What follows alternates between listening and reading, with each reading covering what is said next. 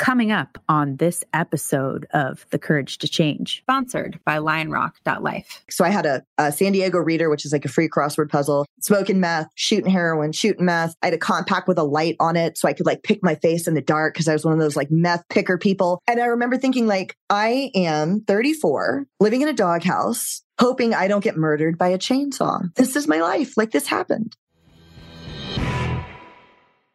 Hello, beautiful people. Welcome to the Courage to Change, a recovery podcast. My name is Ashley Lowe Blassingame, and I am your host. Today, we have Jeannine Coulter. Jeannine's story is a powerful and inspiring journey of transformation and redemption. For 15 years, Jeannine battled with addiction, leading to multiple arrests, homelessness, finally spending her last days of shooting meth and heroin in a literal doghouse before getting sober in January of 2015. Less than 3 weeks after getting sober, she started teaching at a fitness studio that would transform her life and eventually bought that same studio at 4 years sober. Her business exploded during Jeannine's ownership, and she recently sold it for double what she paid for it, sparking her interest in entrepreneurship and creating a community. Jeannine is on a mission to help addicts transform their deepest pain and shame into meaning, purpose, and gratitude. Jeannine's message is clear. Addicts in active addiction should never feel left behind. Today, Jeannine is a successful entrepreneur and co-host of the recovery podcast, Chasing Heroin. Friends, so much fun doing this episode. Jeannine is awesome, and I related a lot to her story, as you'll hear. She has some great lines that I believe will stick with all of us. Jeannine grew up with a relatively happy life, happy family, had all the opportunities, and never saw herself ending up where she did. And so I think it's important to remember that addiction comes to find people who don't always have the crazy trauma stories. It can happen to anyone at any time. And Jeannine is a perfect example of that. I hope you get a good laugh and lots of wisdom and inspiration from this episode. Without further ado, I give you Jeannine Coulter. Let's do this.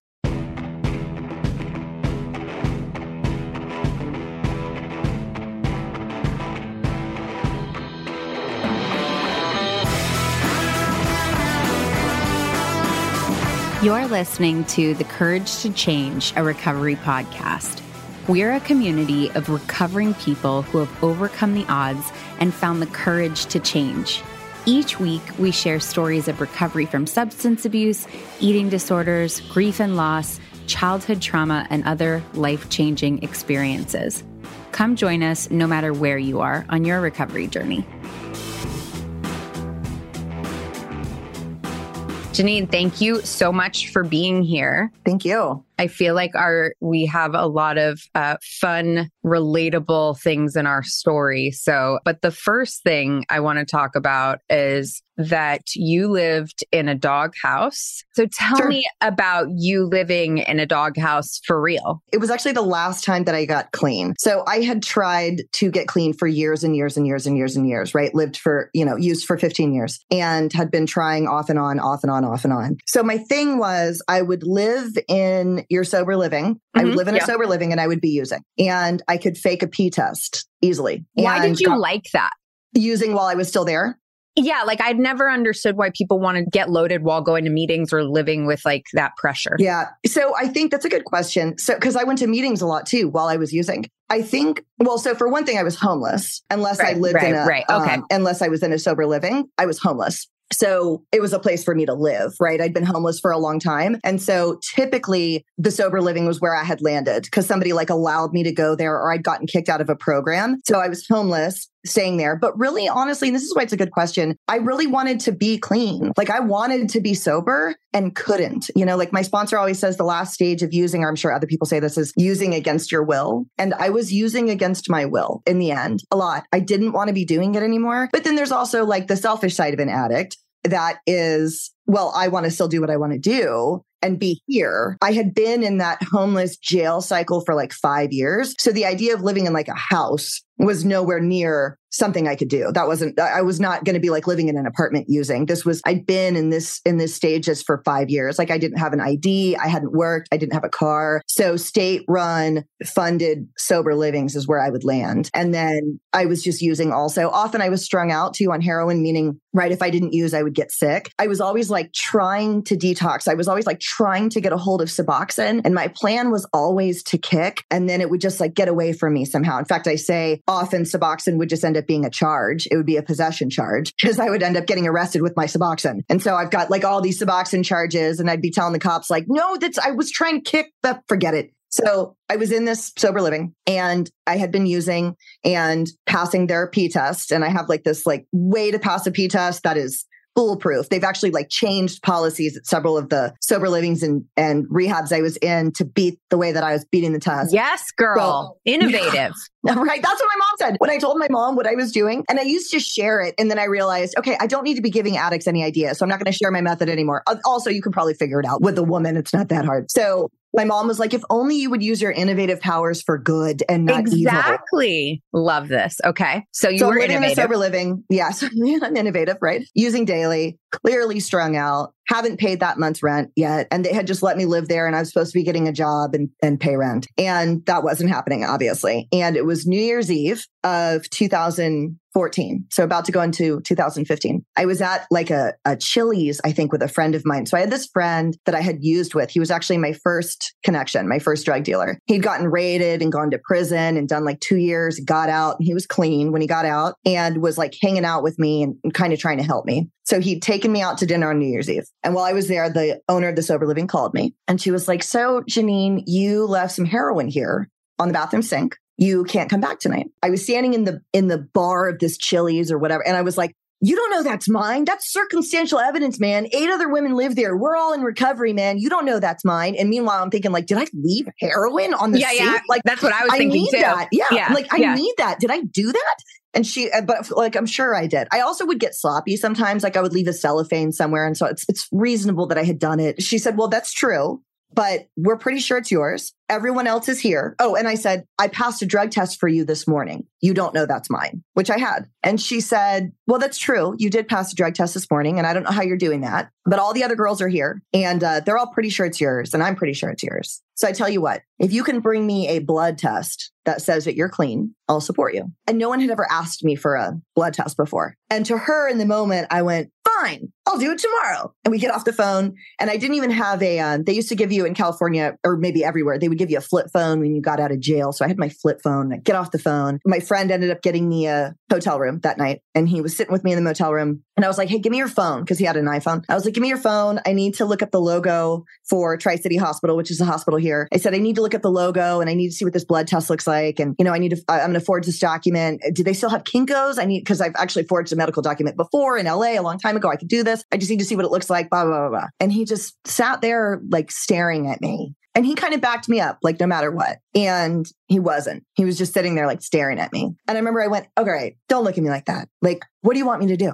I can't kick outside. I had one Suboxone that had a bite taken out of it in a cigarette cellophane from a friend. I had a half a chewed up Suboxone. And I said, I have a Suboxone. Like I was going to get clean, but I can't kick outside. I can't be dope sick on the streets. Like I don't want to forge a blood test. She's making me forge a document. I don't want to forge a document. What am I supposed to do? And he said, well, you could get clean. And I remember I like sat down on the bed across from him. And obviously like people had said stuff like that to me before.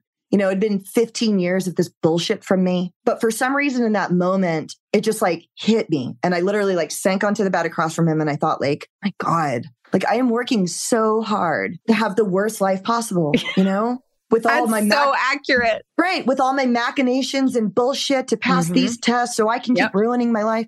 And I remember thinking, I guess I could do that, but I wasn't ready that night because I still had some dope with me. So I spent the night there. And then the next day I had I didn't know where to go. So I called a connect of mine and I was like, yeah, man, I don't know where I'm going to go. I got kicked out of my sober living. I don't know where I'm going to go. And he said, well, I have a place you can stay. And I said, where? And he said, you can stay in the Doghouse in my backyard. And I was like, really?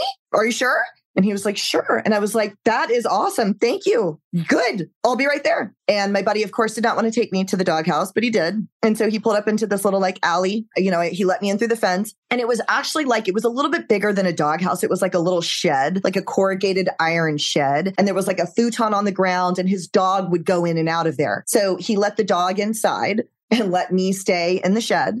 And I stayed there for 3 nights. There was a padlock on the outside and he padlocked me in at night. And not so that I would escape, though. He was a friend of mine. You know how it is in the drug world. Like he was like my good buddy looking out for me. His wife lived in the main house with him and he had let someone live there once before. And this was like a known story in our little area. She had tried to basically assault her with a running chainsaw and had chased her down the street of this neighborhood. So the first or second night I was there, that was one of the realizations that I was sitting there thinking so I had a San Diego reader, which is like a free crossword puzzle, smoking meth, shooting heroin, shooting meth. I had a compact with a light on it so I could pick my face in the dark because I was one of those meth picker people. And I remember thinking I am 34, living in a doghouse, hoping I don't get murdered by a chainsaw. This is my life. This happened. And the second night, he actually let somebody in with me, which was really scary. He opened the door and let somebody in at 2 a.m, this guy. And he was kind of trying to sit with me on the little bed, but there was it was a little chair too. And he came in and he was like, can I sit with you? And I said, no. And I just turned away and kept doing my crossword puzzle. And he was trying to sit on the thing and I was just scooting over.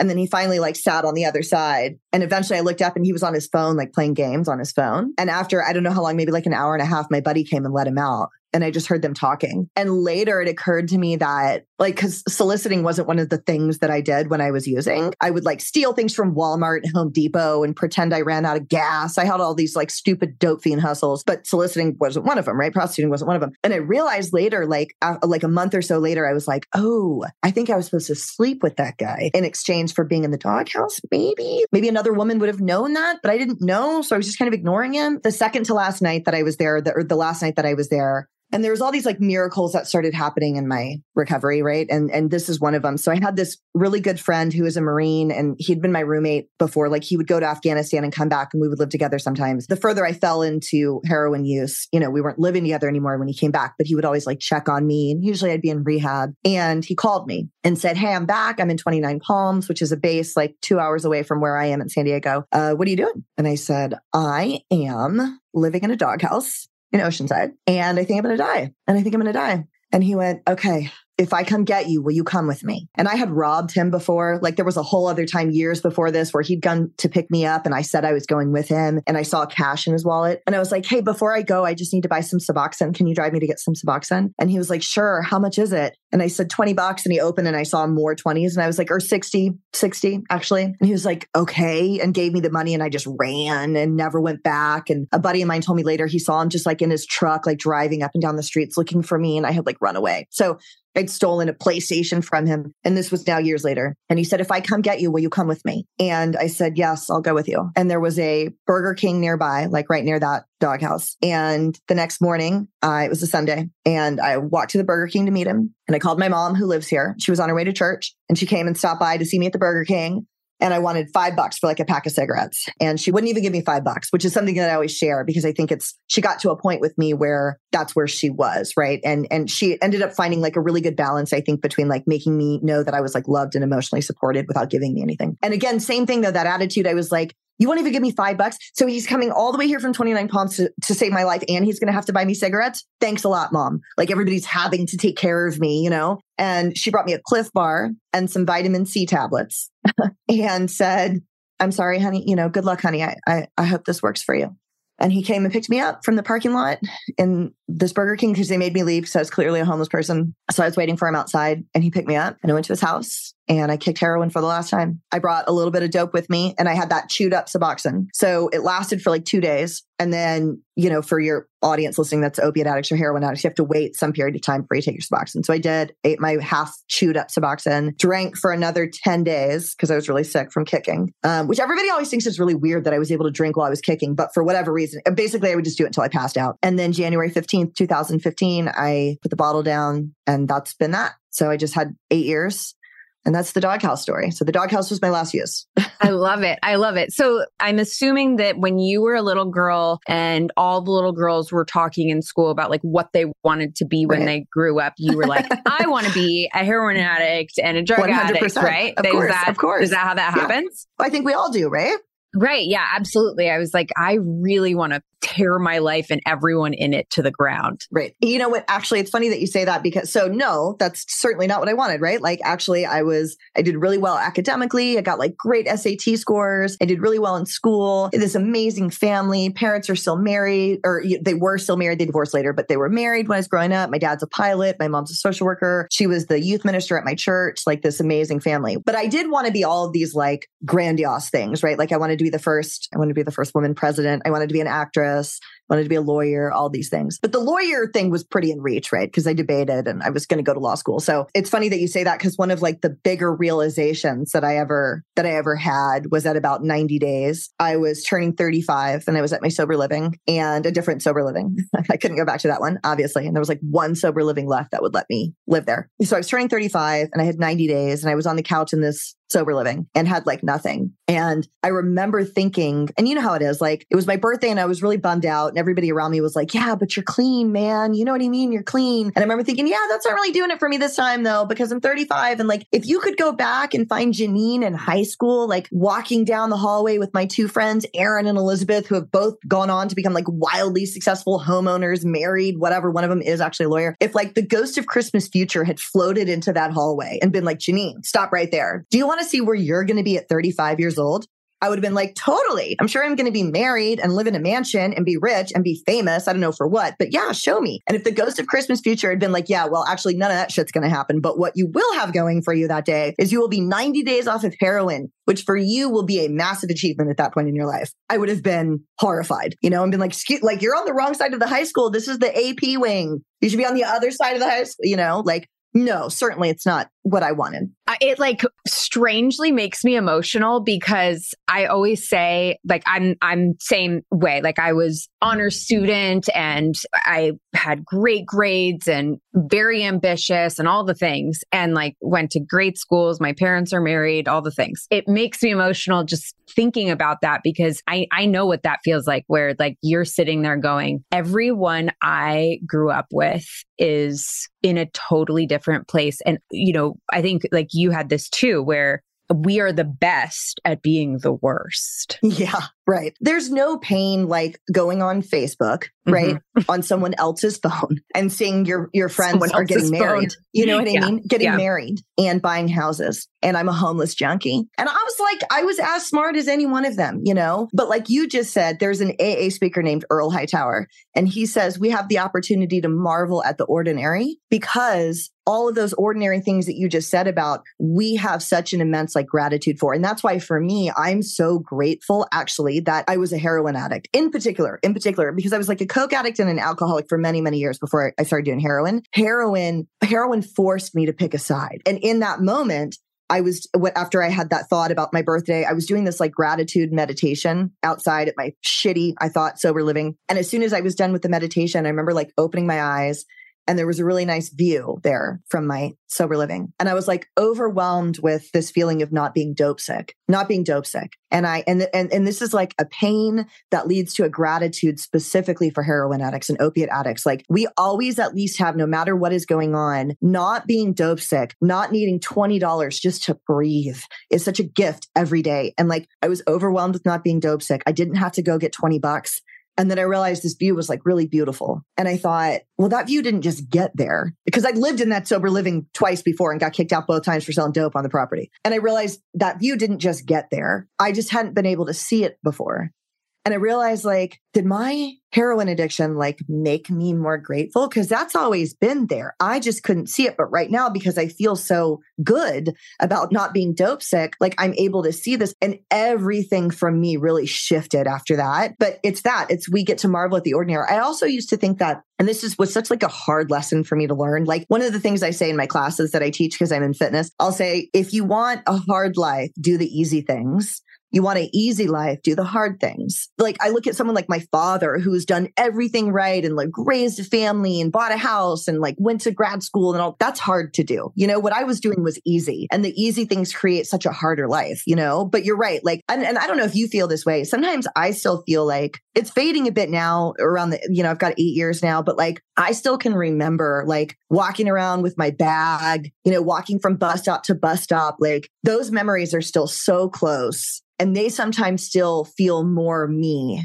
than like having a car and driving places. You know what I mean? Like it's so close. Yeah, I love that you brought that up. So I do, I have that in different ways where I feel like, you know, I think it's, some of it is imposter syndrome, right? Where I am out with, like, I went to grad school and I was with all these people who, you know, theoretically I'm as smart as, but they have lived a totally different life. And I feel like they don't know me, even though they know who I am today, and all that. There's this piece of me that always wants to jump out and fuck everything up. Some of it's addiction, but some of it's just like a wild child that's there, you know, like some of it, and it comes out in different ways. And as I've gotten older, it is an interesting feeling to still have the wild child that's, you know, not quite as deviant, but also with the deviance mixed piece, the addiction piece,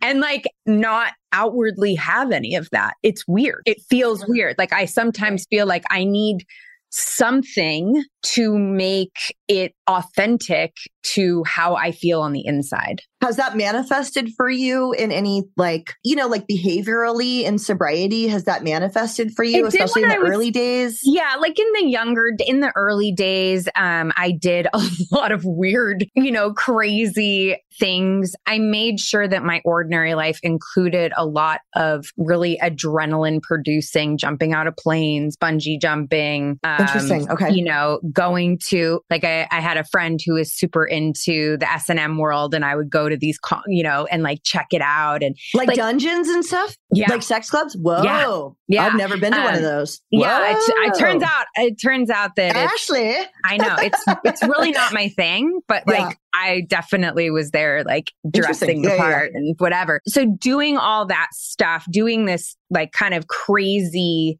things that I've done in my life, they're important. I have a lot less of that now that I have little kids. It is an interesting piece of me that I don't express that much, that I did in my early sobriety, that I don't anymore. I don't really know how to express that in a way that makes a lot of sense at this stage. I mean, I think I'm still looking for it. What about you? So I was just thinking while you were saying that, I didn't really have that, like looking for the risky stuff. Did I? You know what I did? This was something I would do that commonly, but I did this before I was really bad with using as well, because I personally believe that I had these like addict tendencies in me from the jump, like that kind of thing. This is so, I don't talk about this often. I would like go after married men before I was using, and like my first time in rehab, when I like this, not this last round, but the one prior to it, I was like dating this married dude. And he was a gangster, and his wife was a gangster, and she would have killed me. Yeah, that seems like a terrible idea. Me. It's a terrible idea. And so like that kind of stuff, the physical riskiness. In fact, my mom actually suggested that at one point in my journey. She was like, maybe I'm going to tell her that you said that. She was like, maybe you should like jump out of airplanes. It's like you're looking for adrenaline. She actually suggested that at one point when I was like, you know, looking for ways to get clean. You know what I think I do though? And this is huge. I drink really extreme pre-workout. And it's got like a ton of caffeine in it. Yeah. And I do incredibly difficult workouts. And I think that's what it is for me, which I guess is in a way that's like a healthy way that it kind of manifests. Yes, it is. You know, it is. I think that's what I do. It's the thing you see. It's the thing we have that's like the extreme part. Like what we see something we like and we just hunt it into the ground, down into the burrow, and into the center of the earth. You know what though? I think that that's our secret weapon. It is. This is why I think that being an addict is such a superpower. You know, there's a debate now. I don't know how you feel about this, but there's a debate now about like the word addict, and some people don't want to identify that way in 12-step. And I get that. But to me, I think the reason I have no problem with that is because to me, addict is such a positive word. And it probably wasn't before, but it is now. I'm like, I'm a dope fiend. I'm so proud of it. It's the best thing about me. Being left-handed, like my dad, and being a drug addict are like my favorite things about me. You know what I mean? To me, it's such a good thing. I mean, because like I was able to leverage that into like, I'm addicted to work, right? I'm addicted to teaching. I'm addicted to now the podcast that I do, you know, like, and I funneled all of that into, so I had taught spin prior to getting strung out on heroin. And then throughout my heroin use, like I would get clean for a little bit and get a job teaching spin. And then of course I'd get strung out and lose it. So I was like still doing that all the time. And when I came back from that sober living, I got a job. I started teaching spin again at 19 days at this studio. And I was like taking the bus there. Oh my God. Yeah.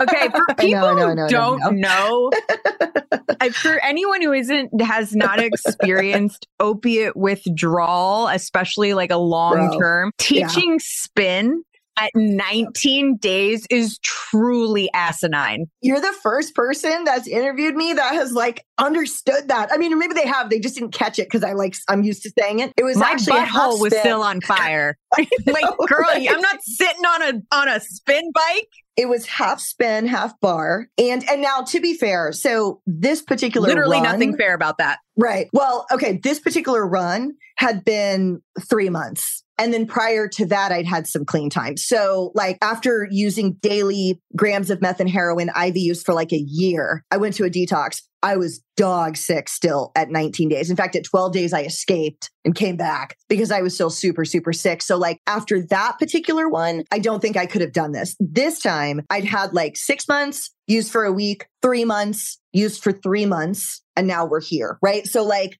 you know, I was definitely strung out. I was sick at my friend's house. I was very sick and I threw up. So I auditioned for this place. The one good thing I had done, and this is just so crazy how this like turned around fate-wise in my life. Right before I went to the Doghouse, I jumped on Craigslist at my sober living because I was like trying to get a job even though I was strung out. And I saw somebody looking for a spin and bar teacher in Encinitas, which was like, you know, by bus 30 minutes away. I emailed this person and said, hey, yeah. And because I've got a great resume. I taught at the Beverly Hills Country Club. I taught at all these fancy places, you know, and she scheduled me for an audition, which I of course couldn't make because I was strung out. But I actually texted her that day and said I couldn't make it, which I normally wouldn't do. So I forget all about this. Go to the Doghouse a week later. Get back from the Doghouse. I'm at this sober living. And I was like, man, I need a job. Oh, I wonder if that chick will audition me again. She seemed cool. So I email her back and I'm like, hey, her name is Jana. And I said, Jana, I'm back. I had made something up. And I said, can I audition for you again? And she was like, sure, yeah, come down. So I auditioned and they wanted me to start a class that was half spin, half bar, which I thought was like ridiculous. I didn't think that that was a good combination at all, but I agreed, of course. And so when I taught the spin and then the bar was in a second room, I actually went through up my first day. And she is now that same studio. At 4 years, I bought that studio from her and owned it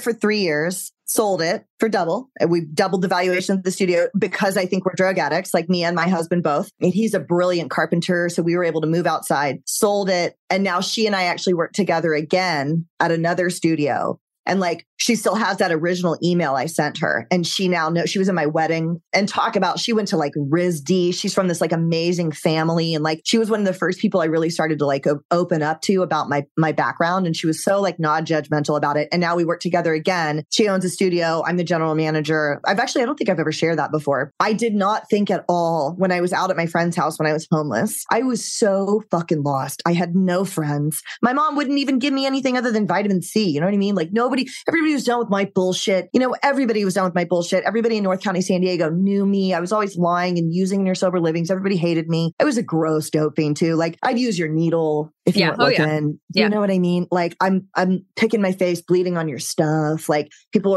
would say to my boyfriend that I had for a little while, they'd be like, get her out of here. Like within addicts, there's a hierarchy. And inside the meth addicts, like the people that pick and can't hit, like I couldn't find a vein. Even within addiction of the hierarchy, I was like the lowest of the low. And when I was out there, if I could have known that 8 years later, I'd be sitting here with a Mac and a microphone and telling you that the girl that I had just emailed ended up being in my wedding and I bought a business from her.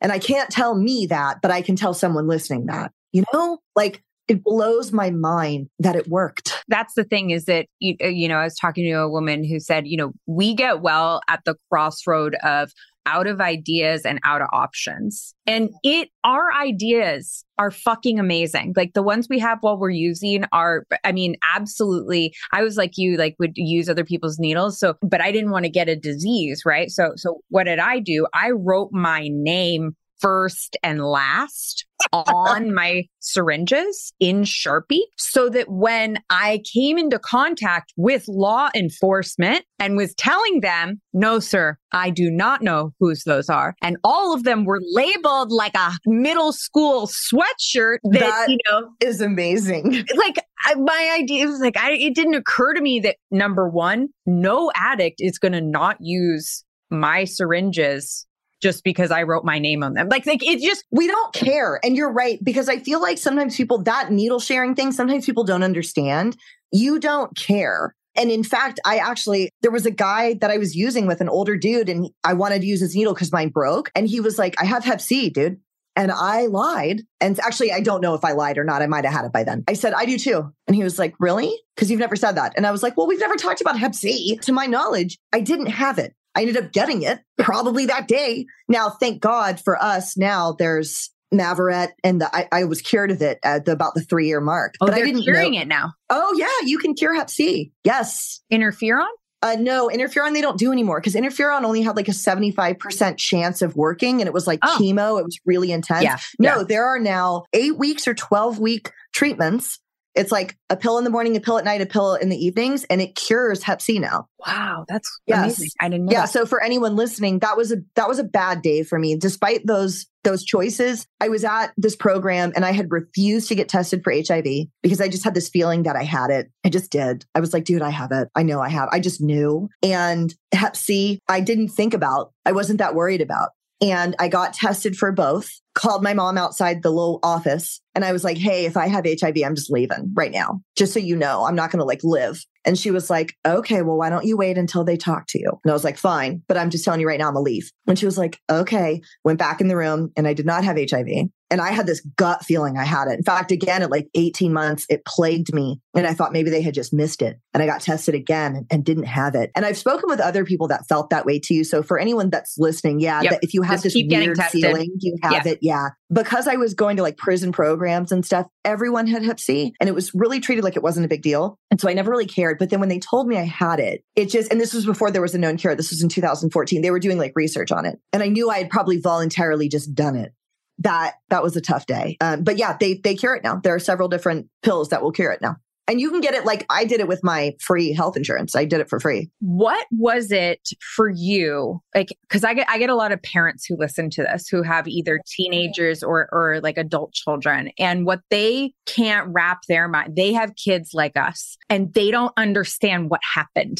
They don't understand how we went from caring about grades to using needles. How did that, why do you think that trajectory happened for you? So I've obviously thought about this a lot. The best definition of rock bottom I ever heard is when your circumstances degrade faster than you can lower your standards. Oh my God, I love that.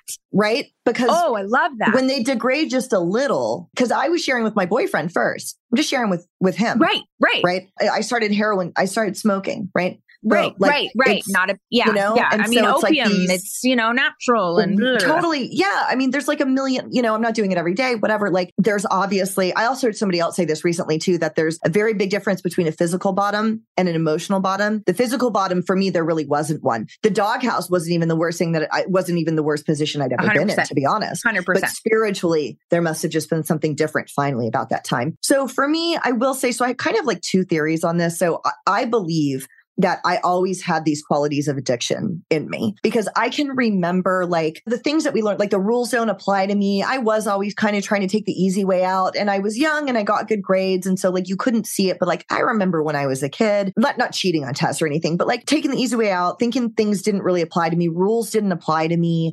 Even when I was in high school, I would be super late every day for school, really, really late. And I was so obnoxious. I would go to Chick-fil-A every morning anyways and get a giant Coke and a buttered biscuit super late, and then drive up onto, there was this big sidewalk in front of my high school, drive up onto the curb in the high school, onto the sidewalk, run inside because my homeroom was right there, run inside at the bell, sit there for 10 minutes, get in my car, leave, go to Dunkin' Donuts, come back, park in the handicap spot to run to gym. After gym, I would finally actually park my car. You're not supposed to do any of that. That's really obnoxious. And I wasn't using them, right? And none of my friends would have done that. And that's like kind of how I acted. And to me, those are all like added qualities. I mean, there are also qualities of being a teenager, but that's a little more extreme. None of my friends were doing that stuff. So I think I kind of had those tendencies anyways. And then I will say that, so I think that I would have ended up dependent maybe on alcohol instead later in life. Like if I'd gone the law school route, maybe not heroin if I'd done that whole thing. But I will say with me, when I was a senior in high school, my parents did split up and it was really, really surprising. I wasn't expecting it. My brother wasn't expecting it.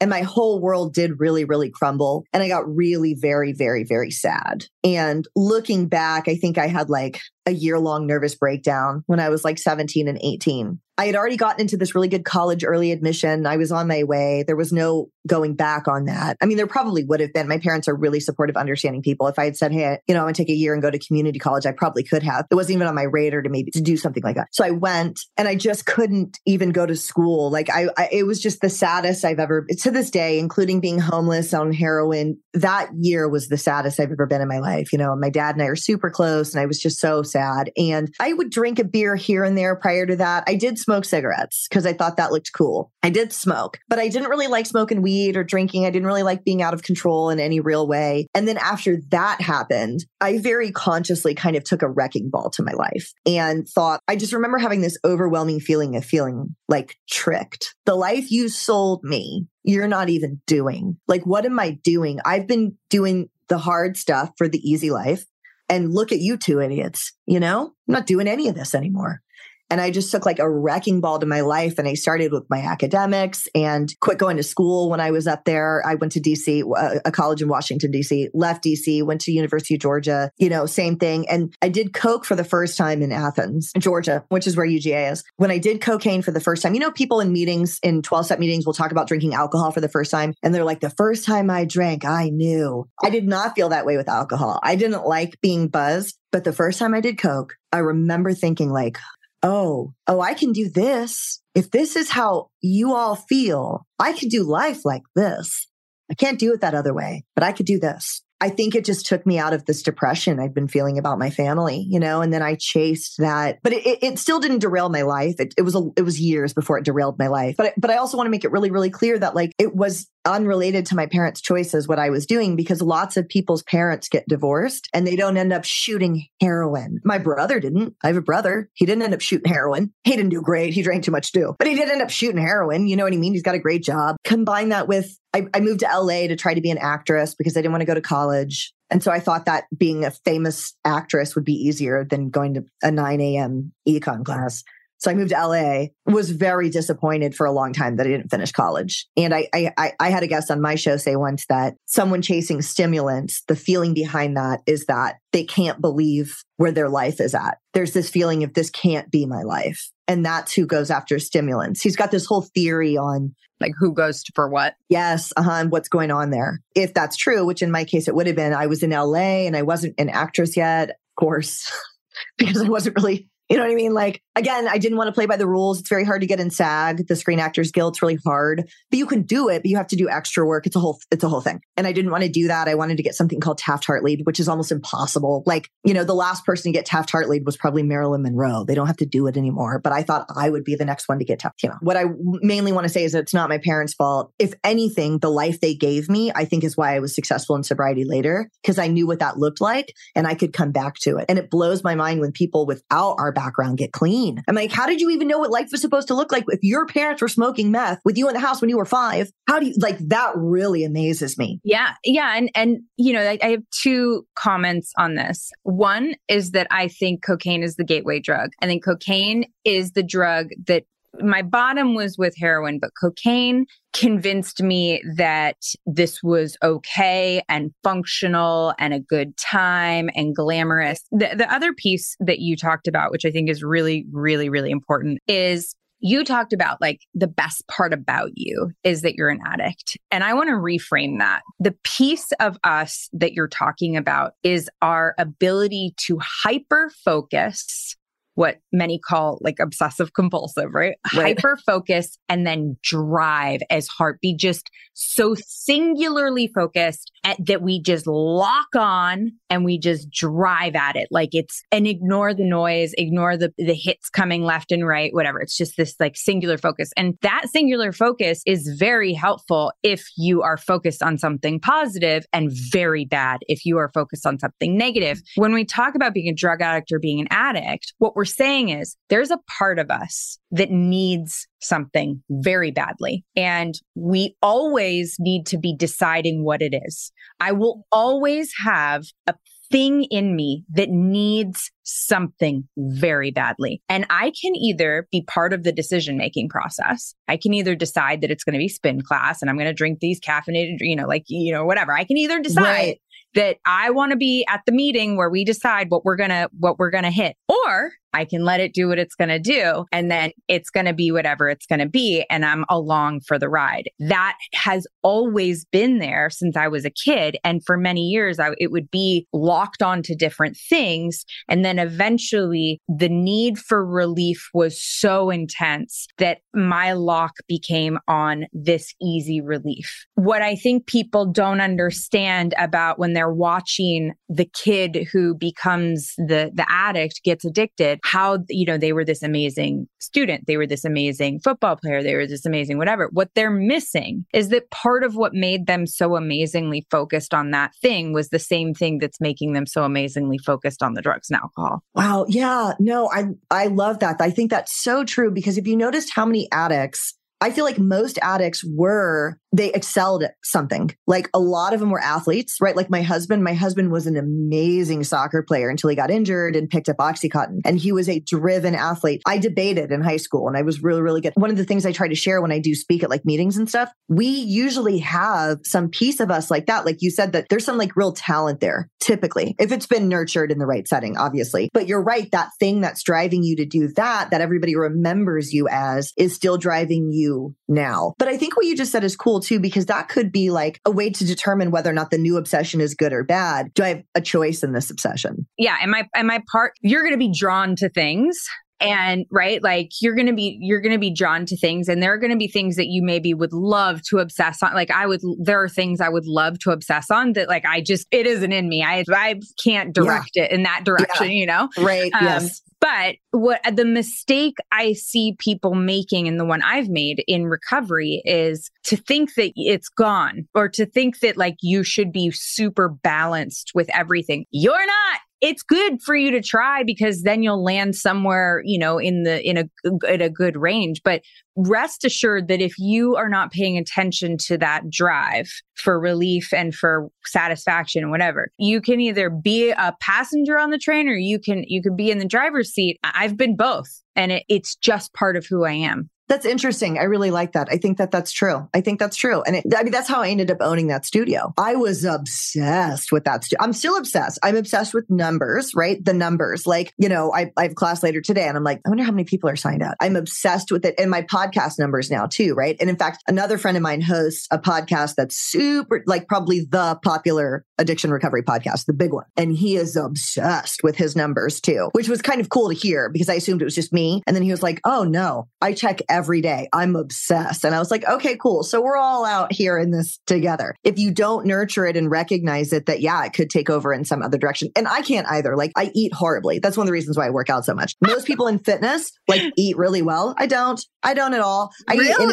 No, I eat cheeseburger. This is where my addiction is still like alive and well. Yeah. Chocolate every single night, burgers. So like there's my addiction coming. That's not super healthy. There's so much to the process. And I think that's part of why, when I hear people talk about just like detoxing and then going back to their life and not doing any recovery or any program or anything, I don't care what it is, any type of recovery, I feel really scared for them, because this is so much more than putting down the drugs and alcohol. I don't know what you did therapeutically. I did therapy like later, probably should have done it sooner, because that's certainly a part of it, is that. And what was interesting is that like, I always think, until I started doing my show, I always thought like I didn't have any trauma. Nobody ever hurt me. me. You know what I mean? I got in 2 fights with girls. Nobody, I never got assaulted. I don't have any trauma. And then I've learned from interviewing experts, there's all sorts of trauma to be found. The divorce was traumatic. And I never wanted to say that because I love my parents and they were doing the best they could. But I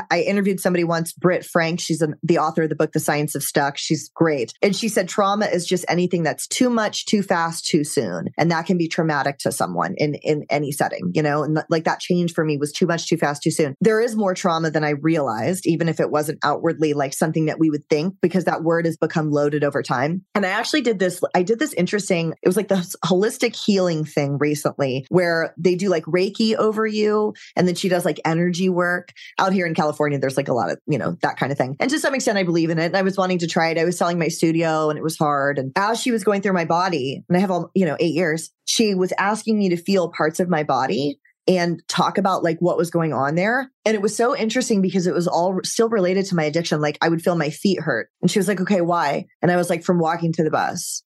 And I was like, that's weird. Why do I still care about that? That was so long ago. And then something else would come up. I don't want to trigger anybody here, but if you shoot meth, there's like a physical response sometimes. It was weird. It was like coming out of my body 8 years later.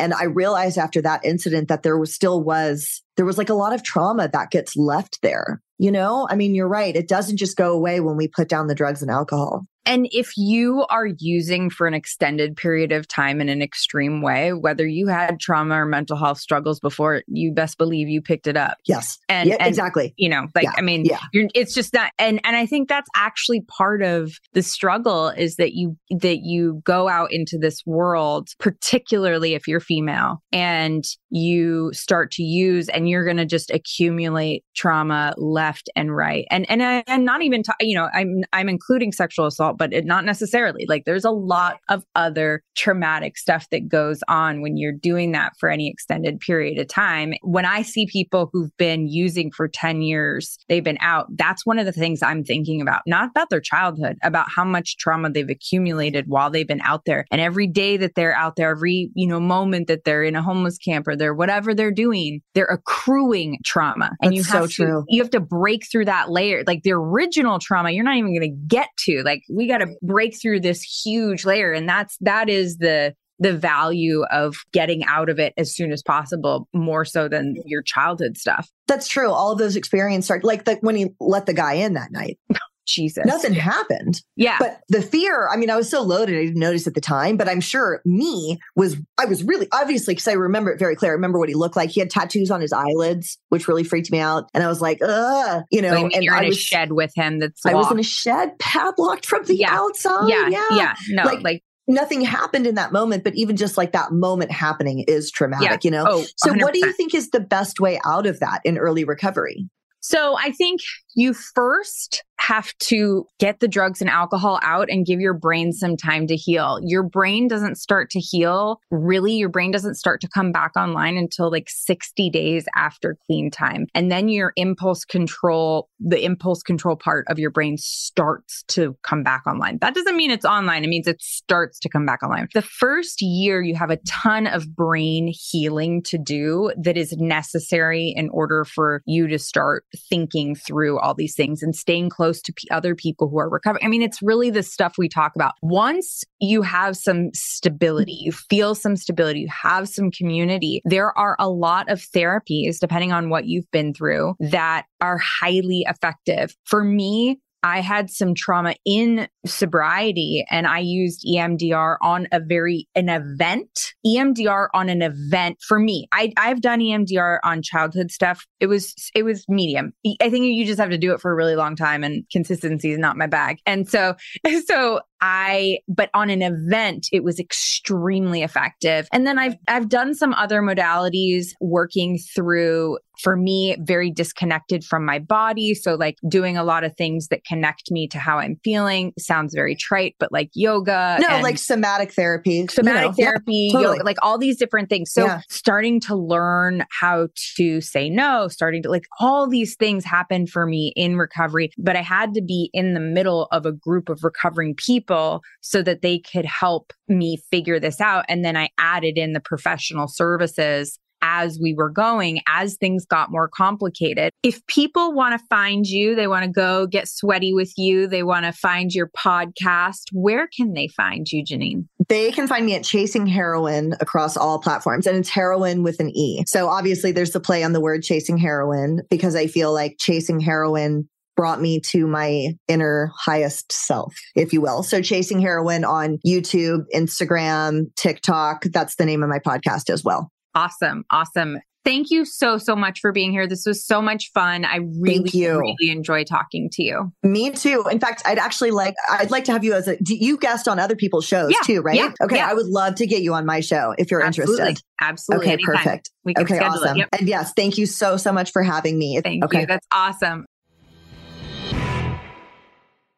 So yesterday you used my pity party trick. I did do the pity party trick. I swear we will get to Jeannine in just a second, but I think that I'm glad you asked about that, because I think it's a really cool trick and not one that people had recommended for me before. So I was having a rough week. I had just dumb stuff. I had kid stuff going on and health stuff going on, and mental health just not great. And, it was obvious to me. It may be probably to you. You know me pretty well at this point, but I was having a really rough day. We were trying to do some recording and I was like, man, I can't get out of this. And you're like, well, do a pity party. You were like, I tell this to my sponsees sometimes, but just like pick an amount of time and then decide that you're going to let it in for that amount of time and then you're going to be done. And I picked the evening. So I just kind of from that moment, I kind of threw out all the plans for the evening. And I was like, I had been thinking about what I was going to fix for dinner and all this stuff. And I was like, nope, we're getting cheeseburgers and we're going to plop down in front of the TV and we're going to watch a show. And I'm not even going to watch the show. I'm going to play on my phone while I eat my cheeseburger. And then I'm going to lay down on the ground for a little bit and feel sorry for myself,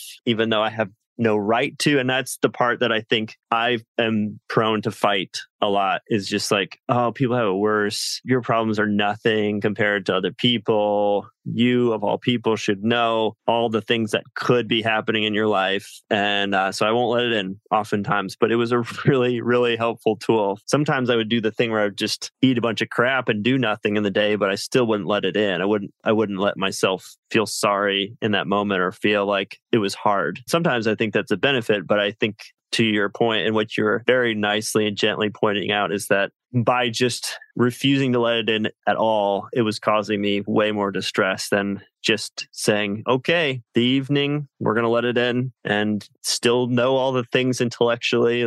People have it much worse. But yeah, no, I appreciate it. It was a great tool. You ever use the pity party, or you just offer it up? Just offer. No, I use it. So the pity party. So for people listening, the pity party is you basically pick a period of time, like Scott said, and it can be a day, it can be an hour, it can be in the evening, as you did, and you just lean into feeling sorry for yourself or whatever the pity, the self-pity thing is, and you pick a time when it's going to end. It's going to end at whatever time you set an alarm, whatever, and when it's done, it's done. You are done with your pity party. But when you're having it, throw a fucking rager. And the thing, okay, so here's how I came to this. Here's how I came to this. I don't even remember. Someone probably told me. The pity party is this, and it's for people like us who basically, if you feel sorry for yourself all the time, you're probably not in the group. You're probably not in this group of people where this is extraordinarily helpful. But if you're like us, where we constantly are yeah, but you have it so good. You don't even know real problems. You have all this privilege and you have all the things. Our brain is literally telling us that our pain is so unacceptable. And how dare we even feel pain? Fucking loser, Ashley. Pull at your how can you even feel pain? How do you even do that? You're disgusting. The pity party thing, it really came up around my addiction, where I was feeling extremely sorry for myself about all the behavioral changes I needed to make, and all the I have to give up smoking. I have to give up sleeping around. I have to give up drugs and alcohol. I have to give up, sugar and flour and blah and joy and dairy and blah and whatever. And I was just oh my God, this is out of control. And I feel extremely sorry for myself. And sitting in that, like, yeah, it does suck that you have, addiction. And that is hard. And you did go through some hard shit. And you know what? Feel sorry for yourself. Like, but if it had a beginning, a middle, and an end, then it didn't get out of control. And I let the feelings out. What I thought I was doing by shaming the feelings away, literally like shaming the feelings. I had a stick. I had a big stick that I was just whacking them with. Yeah. What I thought I was doing by telling myself that I was not allowed to feel bad, not allowed to feel sorry for myself because my life was good. What I thought I was doing was getting rid of the feelings. But what I was really doing was just masking them and leaving them there to fester. And what I love about the pity party is I just let it go. Jam out with your clam out, whatever it is. But you're just partying it up. Jam out with your clam out. I've never heard that one. It's really one of my favorites. Just letting that... Let your pity party rage. Wow. All of the images that all of us are experiencing right now, I want to apologize. It's okay to feel sorry for yourself for hearing this. You let them all out and then strangely they leave and it's much, much easier to move on from there. But you got to pick a time, man. You got to pick a time. Or so just to have your party and then move on from your party. And every now and again, you're going to need to have a little party. It's just the way it goes. I love it. I'm really glad it worked for you. It did. It was really helpful, actually. It's really helpful. So that is a really good tactic. But I'm kind of into this super pre-workout situation that Jeannine is talking about. To be honest, I haven't jumped on that train and I was like, I want her energy. Well, when energy drinks first came out, the 12-step sober community, it was, I'm not saying that people shotgunned energy drinks, but I'm not saying they didn't. Okay. In a group setting. I don't know. There was like a lemonade one that I was okay with, but they had the drink called Red Line, which is no longer on the market because I think it was causing heart attacks or some shit. It was some serious. But anyway, people would use it I'm sure they did generally, but like I only saw it in the sober community. People use it in the sober community before workouts, this like Red Line drink, and they would be hyped up. And I'm just wondering, like, when you say pre-workout, I think like in order to get a colonoscopy, you got to drink the shit, right? Like it's it's an important element. The way my brain works is truly, I can't explain it, but that's colonoscopy is where it went. So it's like, okay, I'm trying to stay on the train. Yeah. I don't know where we're going. Stay on the train. Look, we're in a dark forest. We're in the dark forest. We went through a tiny tube. Is gone. The moonlight's gone. Mm-hmm, I can't see anything. Mm-hmm. The bridge is rickety. Here we are. You're on my train. So long and short is that basically you're just getting really caffeinated to work out. And is that like a pre-workout or is that just like heavy caffeine to do an activity, right? Well, if you work out afterwards, then it's a pre-workout, Ashley. Well, and if you do anything before a workout, it's a pre-workout. Right. Anything, literally. Yeah. I love, a sleeve of Oreos, pre-workout. Exactly. So what are we really talking about? I consider everything I ate the day before the workout pre-workout as well. Everything that happened before this workout is pre-workout. So what are we really talking about here? A pre-workout is like part of the whole process, right? Like you cannot have a colonoscopy. I'm sorry, I have to just be back on. You cannot have a colonoscopy without drinking the drink. You got to clean it out. Okay. That's a pre-colonoscopy. This analogy does not hold up. It does. It absolutely does. Because if you took that drink any other time, you have to take it with the colonoscopy. But what we're talking about is like a cup of really strong coffee. I have no idea. God damn it, guys. No, it's real. This interview, I like the times where, when you're like watching, who watches tennis? People watch tennis, right? But if you're watching that and it's like a very even matchup where you're taking even turns, there's long rallies happening where it's, blah-de-blah. You all both absolutely relate. You all both. I can't stop relating. I feel like I'm over relating. Oh my God. When I watch tennis and there's an even matchup. How excited you get? Yeah. All you tennis heads out there. Yeah. Like hard. That's really my audience. If you think about it, it's just like hardcore tennis racket people. I'm literally trying to describe a conversation where it was very even and both you bringing energy. Oh, you're relating this to the conversation? Yes. Wow. I didn't even know where we were going. And colonoscopies. Jesus. I'm sorry, guys. It's real rough in here right now. It's hard. Okay, I'll get real concrete. What I'm saying is, what you both had a lot of similar shared experience. So the energy for the conversation could build with each of you on either side because you had this shared experience and you could be like, oh yeah, that reminds me of this. Oh yeah, that reminds me of this. Oh yeah, this reminds me of this. Nobody had to take the wheel. It was just a real nice match for a tennis head like me. Oh, Jesus. I don't even like tennis. I don't know why this became my personality. I don't like colonoscopies. I don't like it. Yeah. I've never had one, but I'm ready. What was your favorite part of the interview? I mean, I was there on the edge of my seat when she was getting the studio job 19 days into kicking heroin. I was like, I don't even know all the things. And I know that that's a bad idea. I would not recommend such a thing in front of people. Like you're not even I know. Doing this in a private place. When it all goes awry, you can have your horrible private moment, but you are literally leading a class of people doing that. A spin class, not just like like on a spin class, you're also spinning. Yeah, you are. And yelling, encouragements and sweating and like, it's not a good look to begin with. No. And what went through my mind was how many times I've been in spin class and I've looked at the instructor who's like in really good shape and they're really excited and go, woo, woo, woo. And I'm like, fuck this. And I'm turning the resistance down. And I look at them and I'm thinking like they eat perfectly. They, like I'm making up a whole story about how perfect their life is and how if I could look like that and I should have blah, blah, blah. And whatever. I was picturing being in that class and thinking all those things. Meanwhile, she's 19 days, living in she literally was just living in a doghouse. And I bet every woman in there was like, man, I wish I had her arms or whatever, She's so thin. Look at how trim she is. Yeah. She probably eats so clean. What a wimp I am.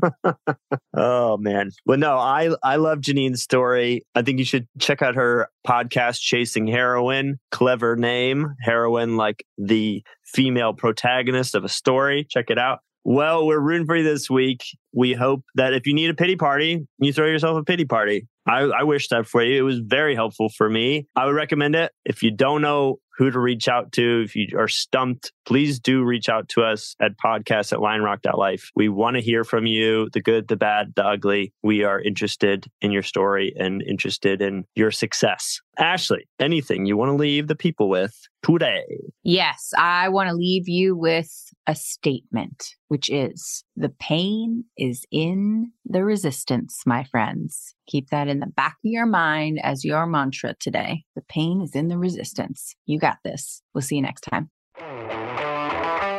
This podcast is sponsored by lionrock.life. Lionrock.life is a diverse and supportive recovery community offering weekly over 70 online peer support meetings, useful recovery information, and entertaining content.